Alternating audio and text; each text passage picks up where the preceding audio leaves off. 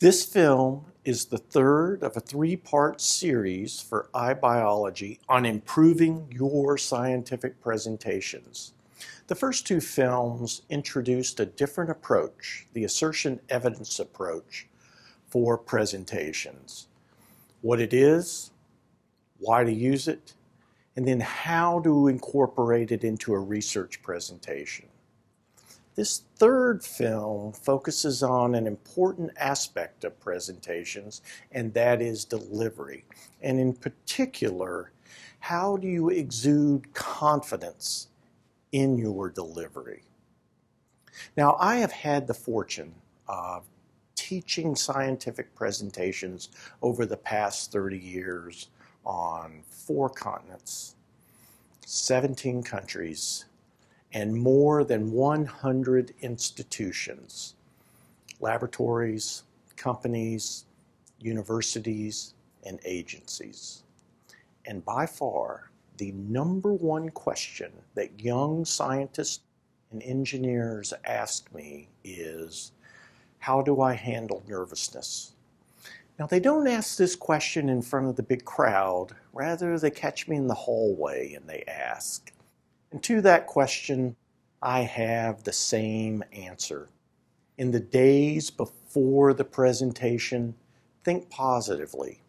Just as a professional tennis player will imagine a shot going in a certain spot, you too, in your presentations, should imagine success.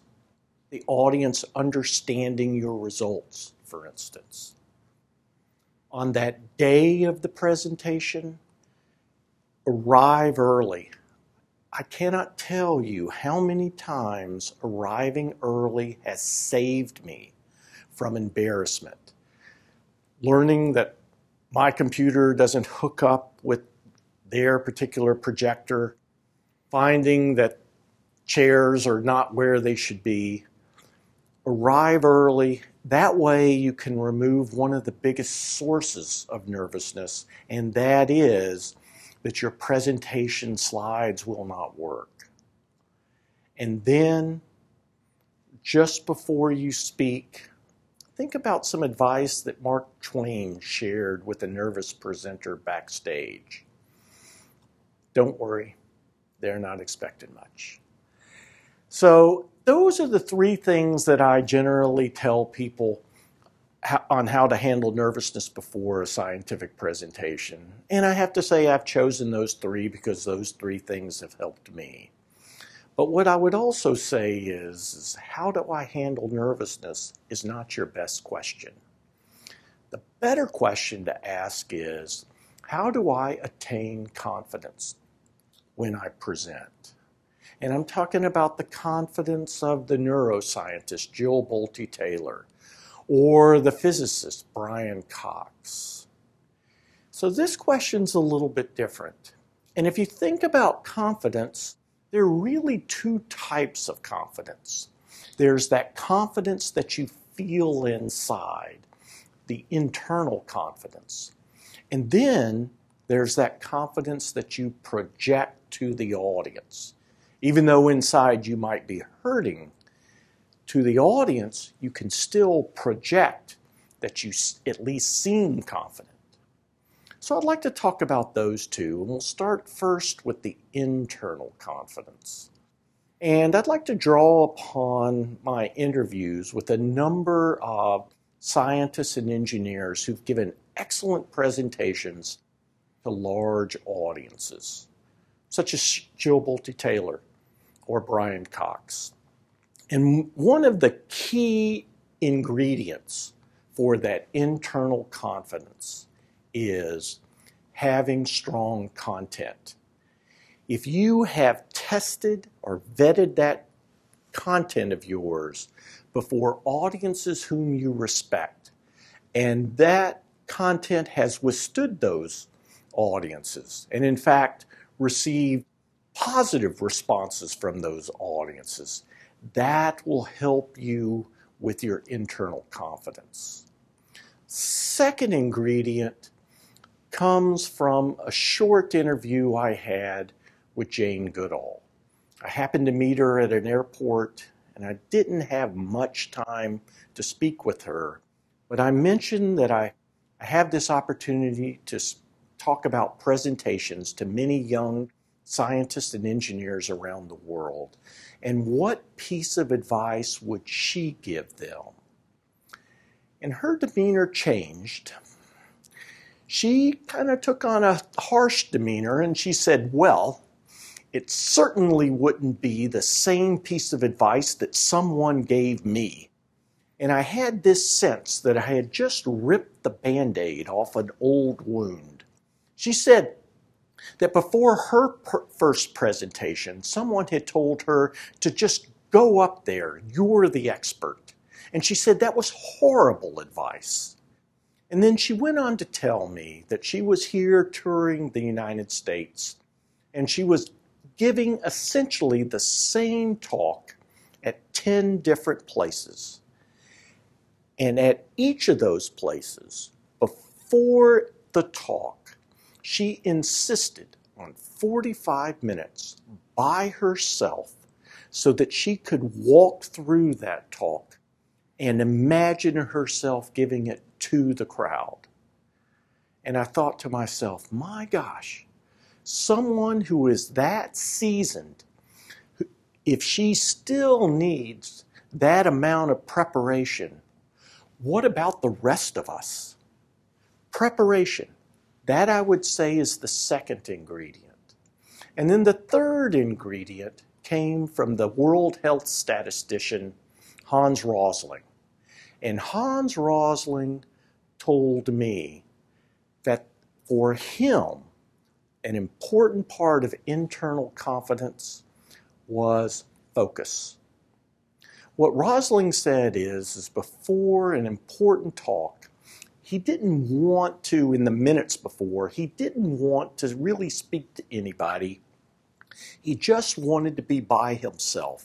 And his best analogy for it was to be like a downhill slalom skier up at the top, just before you take off. And a downhill slalom skier thinks about going here, going here, going here, or going here. And he said for him, that was the same thing, that he wanted to think about exactly where he was going to go.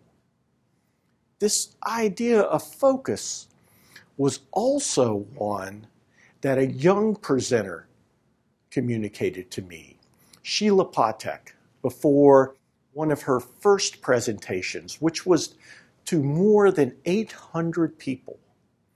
And what she said is, she said, if I had thought about the 800 plus people in the room that day, I never could have done it. Instead, I thought about the science and my passion for the ideas, and I let that carry me. Strong content, preparation, focus. If you will work on those three things, you will bolster your internal confidence. Now, I'm not saying that before a talk, you're not going to feel nervous. There will be audiences, there will be situations in which you will. And I think something to realize is that the internal confidence is not an on-off switch. A better analogy is that it's a bucket. And the more that you work on those three, the more fluid that is in that bucket. And that the nervousness that you will have is not as much as if you had not done the strong content, the preparation, the focus. So that was a little bit about internal confidence. How about projected confidence?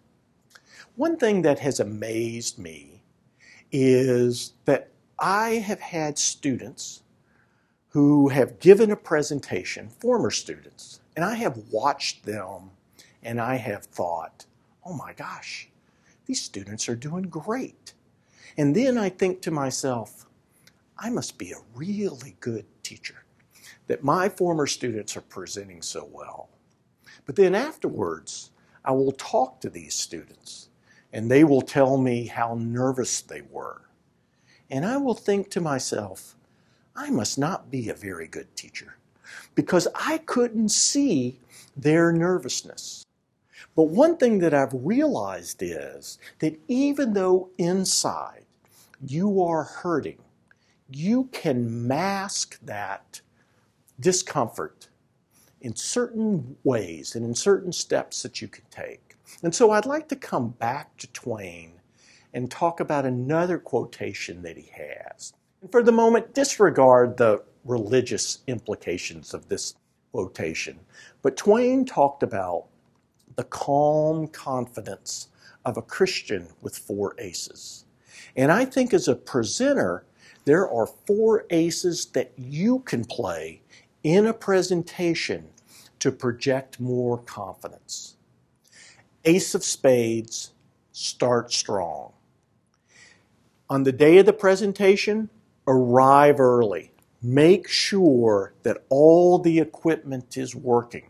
And not just your computer and projector, but make sure that the clicker is working so that you are ready to go. One thing that is important to realize is that different rooms have different ghosts. And crazy things that will happen in one room will not happen in another. But in that other room, something else crazy can happen. Be prepared, arrive early. And then, when you've gotten everything ready to go, don't hide out in the bathroom. Rather, meet your audience. Try to find out something from them that you can incorporate into your talk. I see speakers do that. And even though I know exactly what it is that they're doing, I'm always amazed at that particular move that they make. Just meet your audience. Try to find out something about them. Even if you don't incorporate it, you have strengthened your hand by meeting that person, becoming in a sense that person's friend, or that person becoming your ally. And then, when it's time for you to go up, move up to the stage, stand tall. I like to feel the muscles in the backs of my calves and thighs. I like to feel myself stand as tall as I can in front of the audience. Don't necessarily say anything for a moment. Smile. Smile is a great thing to do, because what happens is the audience will smile back, and that's a good feedback loop for you. And then, when you're ready to speak, make sure that the first syllable that you say is not "a." Oh my gosh, I can't tell you how many times people have undercut such a wonderful moment with an or Know what you're going to say first. I don't memorize much, but I often have the first sentence committed to memory. And when I say it, I will pause somewhere in the middle at a natural place. And when you pause, and this might sound odd, listen for the HVAC sound in the room, the heating, ventilation, and cooling sound of the room. And love that sound. Embrace that sound. Feel comfortable with that sound so that you don't have this urge to fill that sound with or And then when you show that first slide, know that first slide. Don't turn to the slide and read what the title is. And for heaven's sakes, don't turn to the slide when you say your name. You ought to know your name. Know that first slide. Now, on that slide, you should have some kind of image or a sequence of images that orient the audience. And turning to that image, that's a natural turn because you want the audience turned toward that image. Ace of spades, start strong. Ace of hearts, reduce the text on slides. And so don't follow PowerPoint's defaults and have all these bullets. Rather, use an approach such as the assertion evidence approach that tries to minimize the text on slides to just the essence of the argument that you are giving.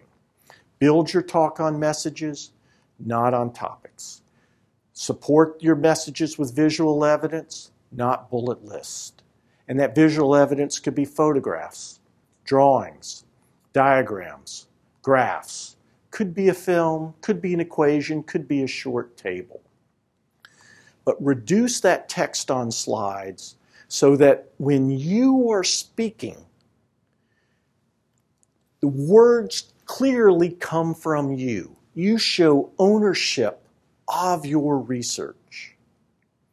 Ace of Hearts, reduce the text on slides.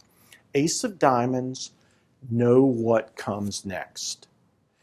Now, for me, when I'm at a conference and I'm the second speaker or third speaker in a session, I really don't have the confidence to listen to the previous speakers and to ask them questions. I'm always amazed at those people who do. But for me, I am sitting here thinking about my own presentation. And one thing that I like to do, and it's similar to what Rosling said, is that I like to think about each scene. And so I'll often take a blank sheet of paper and I will sketch thumbnails of the slides. And then the next slide, and then the next slide, and the slide after that. So that I know what comes next. Because if I know what comes next, before I click to that slide, I can make a transition to that scene. And that making of a transition, that projects confidence. Ace of Diamonds, know what comes next. Ace of Clubs, finish strong. When you're at the end of your talk, have a strong scene on which to end. One that states your main conclusions and then has images of your main arguments to support that conclusion. And then go through those arguments in an efficient manner. And when you get to the end of those arguments and then you make your closure to end the talk, pause. And before you ask for questions, say the word thank you. Or if you're in Germany, Dankeschön, or if you're in China, 谢谢. But give that audience an opportunity to clap. I find that in conference presentations and research symposiums, it's a coin flip. The speaker might give the audience a chance to clap, but a lot of times the speaker will just rush and ask for questions. And then the audience doesn't know what to do. Do I clap? Or do I ask a question? And so what you end up with some tepid applause, as well as then some people maybe trying to voice a question. Don't go there. You want to receive the applause. And in fact, I think it's important that those people who are perhaps not in your field see the experts in your field, see them applaud. Say thank you. And then when that applause is dying down, that's when you want to ask for questions. And when you receive questions, know that there are going to be some questions that you cannot fully answer. And so a lot of young scientists and engineers, they will rush that answer and say what it is that they know. But then they'll have a big but, and then they'll end that answer with some negative news. A better way to handle it is to pause and start your answer with although. Although I cannot answer everything about the question that you ask, I can say, and then finish strong with what it is you do know. Ace of clubs, finish strong. If you'll play those 4 aces in your presentation, you will project confidence. Thank you.